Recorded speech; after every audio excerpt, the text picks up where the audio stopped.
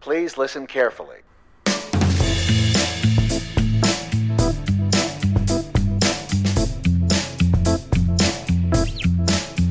Welcome to Autism in the Wild, the show that talks about what it's really like living with autism. Here are your hosts, Noah and Chris.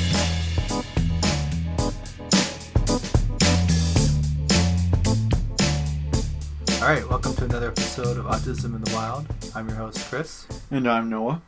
Hey, Noah, why don't you introduce today's guest? So today's guest is a 19-year-old college student who's on the spectrum. He currently goes to the University of Maryland. His name is Tony, and he's here to talk about his experiences as a person on the autism spectrum in college. So, Tony, how about you go ahead and introduce yourself? So, as you said before, my name's Tony. I am a rising junior at the University of Maryland. I'm 19, going to go on 20 in a couple months, and I am a math secondary education double major, so I'm trying to pursue a path into education, trying to teach at some point. And I have an internship right now where I'm going to be doing educational research in the fall, which I'm really excited about. So what got you interested in math education? So I've always wanted to be a teacher since I was little, but the subject has just changed based on how easy it was. So I originally started with math. Then when you got into algebra, I'm like, ooh, that's a bit hard. So then I decided to switch to history because I'm like a facts guy. I really like facts. I really like statistics. It's kind of, I guess, a passion of mine. So I did history, then I kind of saw how much history there actually is in the world, not just in the United States, but around the world and the millennium that we've gone through. So I thought about, then I went back to physics. I switched to computer science. That's originally what I started on University of Maryland as a CS education, computer science education, double major. Turns out there are not a lot of schools which offer computer science education. There's an University of Maryland was the only one in Maryland which offered the double major. So they ended up dropping the education portion, made it a sole computer science major, and then just based on how accommodations work with computer science, it didn't really work out to be the best fit. So I went back to math, and somehow I ended back up where I started. Yeah, that's interesting. In college, I was a math and computer science major. And in my profession, where there's some people that are really passionate about getting computer science classes into the classrooms. So hopefully we can see an improvement on that in the future. I've said I'm going to do it as a hobby at some point later down the road, and I have all my friends basically are either CS, math, or physics majors because all STEM is related, so they place you in dorms with relation majors. So it's worked out, so I'm still keeping on top of computer science. My brother is a CS math double major. I have it around me, even though that is not what I'm going into. And from what I know about education with computer science currently, most teachers which I've talked to, they go into computer science. They don't go into an education major when they originally start out. They either go get in their graduate school or they just spend a few years in the industry and then decide to do education. So, how do you relate to autism? I of course I'm on the autism spectrum. That's kind of the first thing. I have that unique perspective. I'm currently also doing research. My research for the next year will be going into autism studies with a research mentor. The research mentor kind of focuses on STEM to help people with autism. So the study which I've been reading about for the mentor, which I'm going to have, is in relation to using virtual reality or a behavior intervention to help with life skills, transition-related skills for students on the spectrum. These would be students on the lower end. Unfortunately, these would be people which learn life skills right before seeing as they aren't going to go into college. This was how the study learned the behavior intervention worked. With those certain studies, I'll probably be either expanding on those or going into more with students on the spectrum. The scope, it depends on how COVID actually ends up being in the fall. But overall, I've done research. I've participated in the MRIs and EKGs, I think they're called, and doing interviews and I've tried to advocate for other students. But as a student yourself, it's kind of difficult to do at first because everyone has kind of their own biases. So I think as a teacher, I'll be stronger of an advocate, and hopefully someday I'll write a book. That's kind of on the docket right now, but that is a TBD right now. Tony, could you share the story about how you and your family came to find out about your autism diagnosis? Yeah, sure. So originally, so I couldn't talk till I was 3 years old, so the speech delay was very prevalent. So I ended up going to special pre-K at a school 30 minutes from my house. There's a elementary school 5 minutes from my house, but they didn't offer this kind of program, so I was sent there. And basically, they originally thought it was some kind of hearing thing where I couldn't hear as to why I couldn't speak. And while that was a problem, it was not the sole problem. So then they found how I was playing with other disabled students, and what they find is disabled students are kind of drawn together, ironically enough. So when they found me playing with these similar autistic kids, they're like, maybe you should get diagnosed. We ended up getting tested at Children's around 5.5, and that's when I originally got my diagnosis. I've been tested a few times to see where I started. I started on the very low end initially, and it was kind of like, if you do these things, this will help you become successful, whether it was social skills groups, and I've done a few of those, whether it was occupational therapy to just help with fine motor skills and motor learning, whether it was just, I'm trying to think of the word, reiteration of content over time. So over the years, it's gotten better. It's gotten much more mild because I was able to learn the skills. It's very intense in the beginning. Pretty much every day I was doing some type of therapy or some type of iteration of certain skills. But I guess that's kind of the story and the overlay without going into this multi-hour kind of detail. Yeah, so thanks for sharing that. Noah has a twin brother, Isaac, and they were both diagnosed at 22 months with autism, and we started them in a special preschool, which was super helpful. We started in the home, and then when they turned 2, they moved to the preschool. Noah, why don't you share a little bit about your first year in college? Okay, so my first year, college, I go to a smaller private college in Northeast Iowa, about 2,000 people. So very small compared to the University of Maryland. I'm currently a vocal performance major. I went in as a vocal performance major. That hasn't changed. The first year was really good up until everyone had to leave, and things kind of went downhill from there. But overall, the first year was very successful, and I enjoyed it, and I'm ready to go back in a few weeks. Let me ask, how many schools did you actually end up applying to, or what schools did you look at? I applied to 2 schools. I ended up visiting 4, but there were really only 2 schools that were really in my line of focus that I wanted to go to, which made it pretty easy for the college decision process. I mean, I also thought about going to a small school. So the 4 schools which I ended up applying to 4. One is called St. Mary's. It's 40 minutes south of where I live, 45. And it's in St. Mary City. It's this small liberal arts school. I believe it's a private school, and it's a big minor school. There's really not a lot of majors, and there's one master's program, and that's education. And that's what the school is basically known for. I thought about going there for a while because a lot of teachers worried in high school that I would get anxiety from a big campus, so they kind of deterred me from going to the bigger campuses. Although the other 3 schools I looked at were medium to large schools. The school I ended up going to, University of Maryland, is of course a very large school. It's 40, 50,000 students. But I guess part of that decision making was based off defiance of just people telling you can't do this. Because once you get told you can't do this a certain number of times, it kind of just ticks you off. And I'm just like, well, if they keep telling me I'm not going to go there, well, I'm going to go there because I'm going to show them I can do it. And that's kind of how I shaped my decision. It was more of a defiance decision at first, to be like, I want people to stop telling me that I can't do stuff, because while it's good that teachers keep that in mind, it's not necessarily the best self-esteem strategy. So I just kind of did that, and here we are today. Noah, did you have anybody at your high school encouraging you to attend one school or the other? Nope.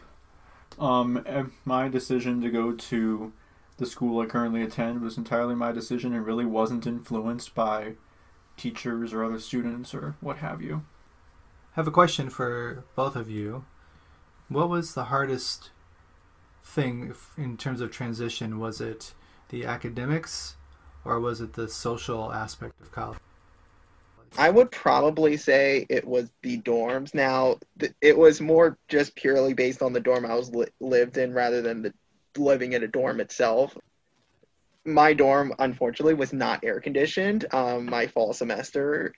So when we initially got there for the first couple weeks, it was very, very difficult to sleep. I remember the very first day of class, I almost left my first class crying with this mad headache, sleeping for only 3 hours a day. I actually asked my roommate how he actually got stuck in the dorm for a third semester, just for reference. And I asked him how did he deal with not having no air conditioning, and all he told me was, I just take ice cold showers before I go to sleep. I kind of thought about it, I'm like, well, I don't like that idea. Something just doesn't feel right. So we ended up all going to the lounge, and some people ended up sleeping in the lounges because it's the only air-conditioned space in the entire dorm. I remember I believe it was the second week of school, I took an app on my phone, at least I tried, and tried to measure the temperature in the room over time to just determine how hot it was getting. At 9 o'clock at night in my room, it was 93 degrees. And I will say nobody I know can really sleep in those conditions. So I bet that pretty much everybody else can't either, unless you're just used to that climate. So that was probably the biggest challenge, and that was just with me talking to the school that I need something else, because the temperature sensitivity, you wake up and only sleep for 2 hours, you're not going to be able to function in college because of just the stress around you with everything that's going on of itself already, piling on top the inability to sleep. You're not going to be able to handle it. So the spring semester, ironically enough, I ended up in the newest dorm on campus, the big air-conditioned dorm, after talking to Resident Life a few times about just telling them about the disability and how much it's affecting me. And I thought it was a very good decision because I ended up meeting a few people in the dorm that ended up being very close. But yeah, that was definitely the hardest part. It wasn't food. It wasn't living away from home. It wasn't anything else. It was just trying to sleep in a space you never think that you never take the things for granted until it's taken away from you. Okay, Noah, how about you? How was your transition? So the transition was a bit of a learning curve to it, as everyone knows. Moving by myself to new place, it was fun. A little hard at first, but after a few days, it kind of got into a little bit of a rhythm. One thing that was really comforting for me was knowing that everybody else was in the same situation. So it made finding people really easy because everyone else was continuously looking for people to be around. So it was nice. I had plenty of time to myself as well because I need a lot of time to recharge over the course of the day. I was blessed to have two really good roommates. Shout out to Spencer and Suk if you're listening to this. But I was really happy to have good roommates, met some good friends the first few weeks, and it really helped make the transition quite easy in terms of how warm I had to deal with the same thing where my dorm was also warm. It was 80 degrees probably for a solid 2 weeks till it cooled down. So I just had fans going, and then that was really about it for me, transition-wise. So Tony, Noah needs some alone time to recharge. Do you have anything like that? I guess I wouldn't say it wouldn't affect me as much just because I'm a morning person, so by nature, a lot of the college students weren't awake at that time. But also, I live in a very small area when I'm not in college. The area which I live in has less than 5,000 people, and the county itself has less than 100,000. So it's a very small. It's rural and small. So it's kind of nice. It's kind of roomy, but there isn't a lot of people. So I think I think with the certain amount of people in a day definitely needs to be taken under consideration where you can only hang out with a certain number of people a day because like anybody else it drains you. But at the same time, I feel like I was able to distance myself during the few months I was at school because I knew when I wasn't at school for the other few months I wouldn't really be able to see those people otherwise. So it was kind of two different lifestyles living in one year, which was actually both fun and interesting at the same time. So, Tony, can you tell us about one of your favorite experiences from college thus far? One of my favorite experiences was just being able to see the people I wouldn't have been able to met without college. So I met people who are out of state. I met someone who was 20 minutes from my house who I didn't know was 20 minutes from my house because they went to a different high school. We ended up at the same university and somehow we ended up in the same dorm. I mean, there are strange stories like that all the time that you just don't hear about. But most of the people which I know are like a couple of hours from me, and unless I turn them into day trips, I usually don't see them otherwise. So just being able to see those people every day. I now have a friend up in New York, which I really like to talk to. So I really treasure those relationships. I really appreciated getting to know those people. And without living in the dorm and being able to see those people every day, I wouldn't have been able to know those people or really know that these people actually exist until I seen them.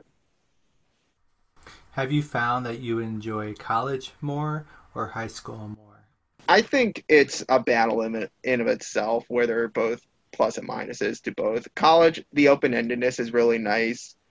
High school is very fixed, which is fixed, and that's good in its own asset set if you really like structure and you really just want the stuff around you. There's a lot more supports in high school than college, just built in the system, just because of laws that are put into place.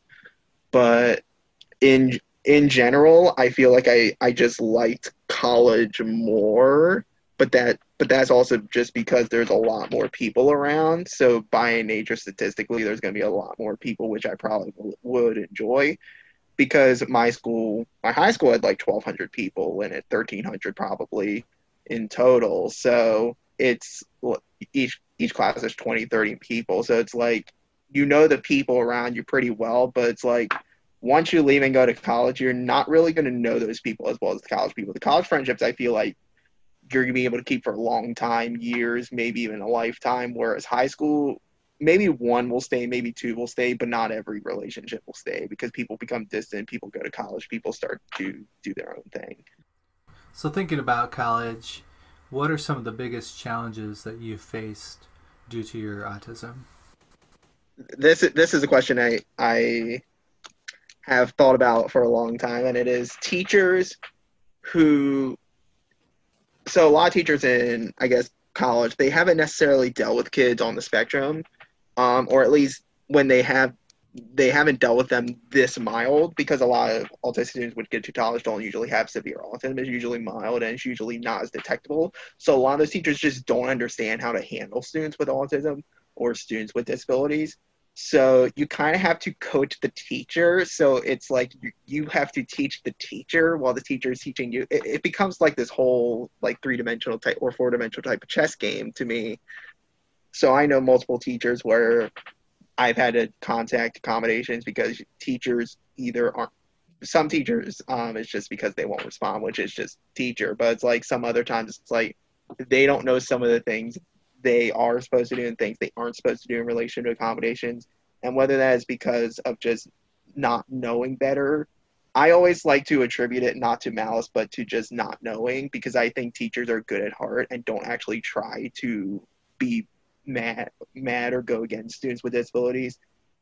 But yeah, it's definitely having to teach the teacher on top of just learning content that I've heard some students have no problems with. I've just been that one student, it seems like there's one teacher every semester that you just have to let them know and you have to explain it to them.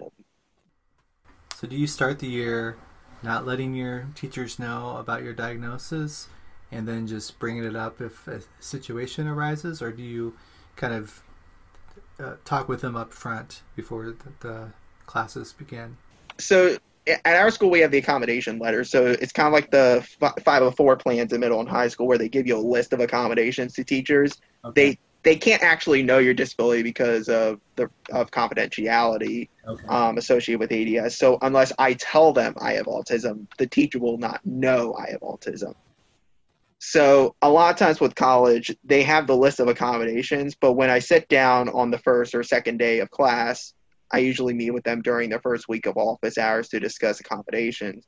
I usually tell them I have a disability so they can kind of understand of why I need these accommodations, because some students have different disabilities, so some of them have different types of accommodations. So sometimes just telling them disability and just explain to them how the disability affects you, or how, I guess, your brain kind of is different working or functioning, then the teacher can kind of understand, because I feel like discussion is kind of the best way to change people's minds. Yeah, that makes sense, and it's probably easier just to have a conversation one-on-one with the teacher too about things. So Noah, do you have any similar accommodations like Tony has at his college? Yeah, so at Luther they have an accommodation letter, which is the same exact thing that Tony was talking about. I never really used it, to be perfectly honest with you, because me having autism never really got in the way of my classes.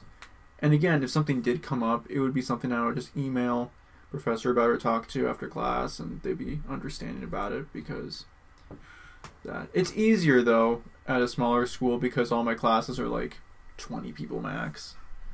So it's the communication between professor and student is a lot easier, and it's just easier in general.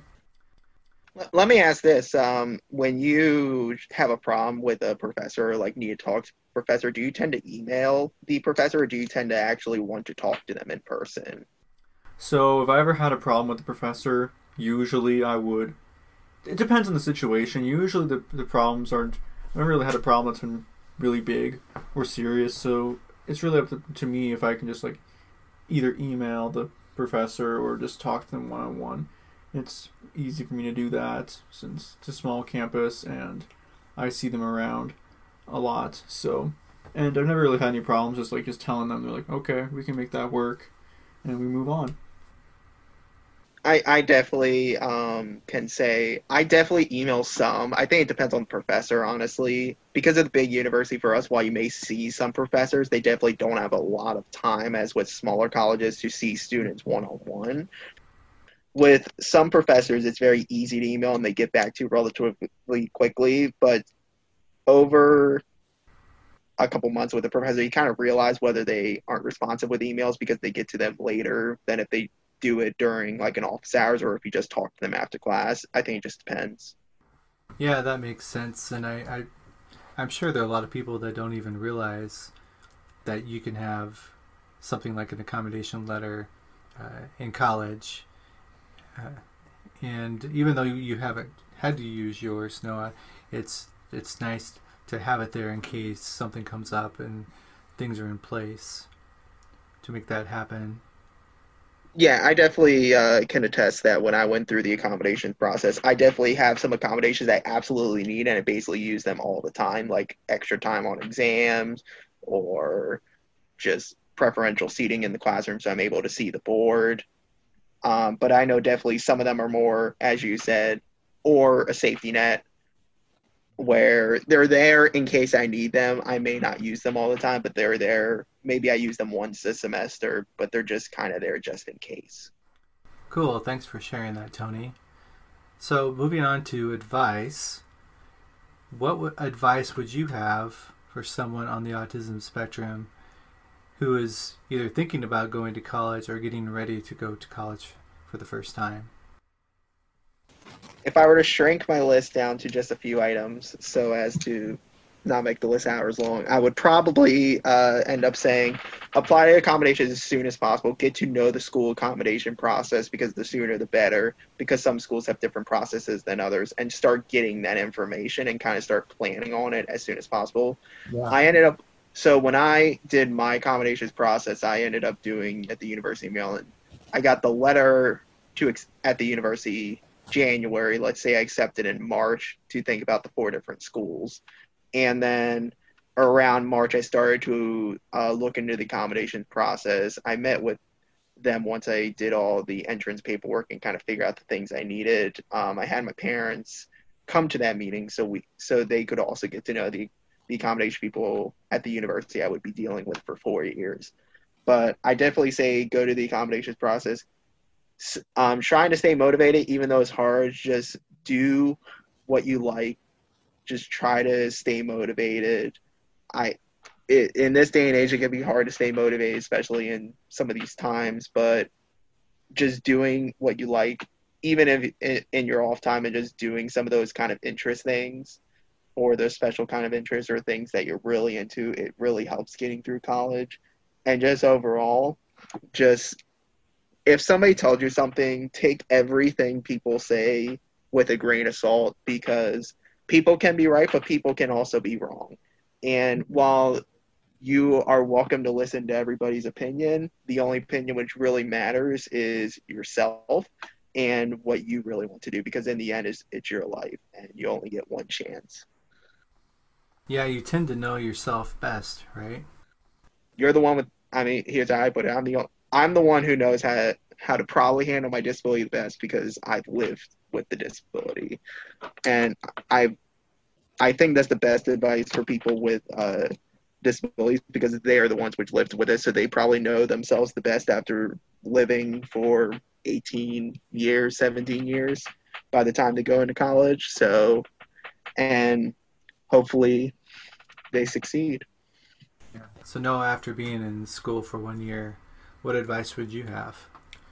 Okay, so a few things I learned my first year include the following, really. Be organized. It's knowing where things are and having things set up in a way that you know that you can be most efficient is very good. Keep a consistent schedule. I know that college is a lot more like you have a lot more flexibility with things, but having a like certain things like I'm going to go eat meals at this time because I know a lot of people are bad at eating meals in college, but like I always eat breakfast like at 7:15, have dinner like 5:30, lunch around noon, technically around every day. Enjoy college while you can. Just have fun. Depends on how things are going to turn out here with this whole COVID thing, if we're going to be there for a week or a whole semester or whatever, but enjoy it while you can, and yeah, that's really all the advice I have. So Tony, I'm a parent. So what advice would you give other parents as their child gets ready to go off to college? So I would also tell the parents to look in, like with students, to look into the disability process. That's kind of the first thing to think about. And the parents themselves can stick up for their students. Be okay with questioning. Be okay with questioning your teachers. Try to figure out their mindset. Try to figure out what they're thinking. I mean, I know my parents, they didn't try to like batter down teachers, but they would question teachers because they want to understand their mindset. They kind of understand when they're doing your IEP with you, with your 504 with you. They want to understand what they're doing or what they're thinking as they try to accomplish these goals that are in your accommodation paperwork. And as they see you move on, what kinds of things they look out for, what kinds of things they are have an abundance of caution about. I think it's more of you want to work with teachers, but at the same time, you're more than welcome to ask them questions. They are just like parents, just like teachers, just like students. We all make mistakes, and we all don't know everything. And while teachers do teach, they also can make mistakes. Yeah, that's good advice. And one thing we've tried to let Noah do is just kind of be on his own. We don't check in on him consistently. We just kind of let him do his thing. We do have kind of a thing where if my wife or I text him, all we really need is kind of a thumbs up or something in response, just to kind of let us know he's still doing okay. So I think that's good. And I would just say, as a parent looking at the students, try to do a bunch of activities that you've never done before. Go attend plays, try to join clubs. Just put yourself a little bit out of your comfort zone, because that's where you're going to find where you're going to grow. You might find something you never knew you liked. So I would always suggest doing things like that. Yeah, it's definitely sometimes you got to force yourself to do things because you're in your comfort zone. You want to stay in your dorm room. Sometimes you don't want to go find people because a lot of autistic people are very introverted. But sometimes it's just having to force yourself to go introduce yourself to people, to go hang out in the lounge. Even if you're not talking to people, just hang out in the lounge so people see your face and that you're present in the dorm. Someone might be interested and walk up to you, or as I've just had where people talk about something that's interesting in mine and I can go up and talk to them and then we get in a conversation. Sometimes it's just waiting for the moment, but just being there and having people see you is kind of the thing. Tony, anything else you'd like to share or any other advice before we wrap up this episode? I guess thank you for having me on. I really appreciate sharing kind of my thoughts and experiences. I definitely this is definitely new, and it was definitely a worthwhile experience. But I guess overall, keep doing what you're doing, and hopefully it keeps going well for Noah, and hopefully he graduates, get into a job he likes, and it works out later down the road so he succeeds.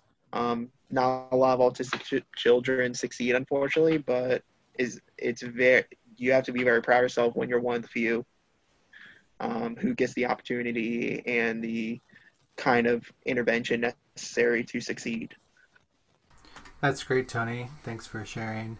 And thanks for being on the show. We really appreciate you having you on the show, and really appreciate your openness and honesty about your experiences.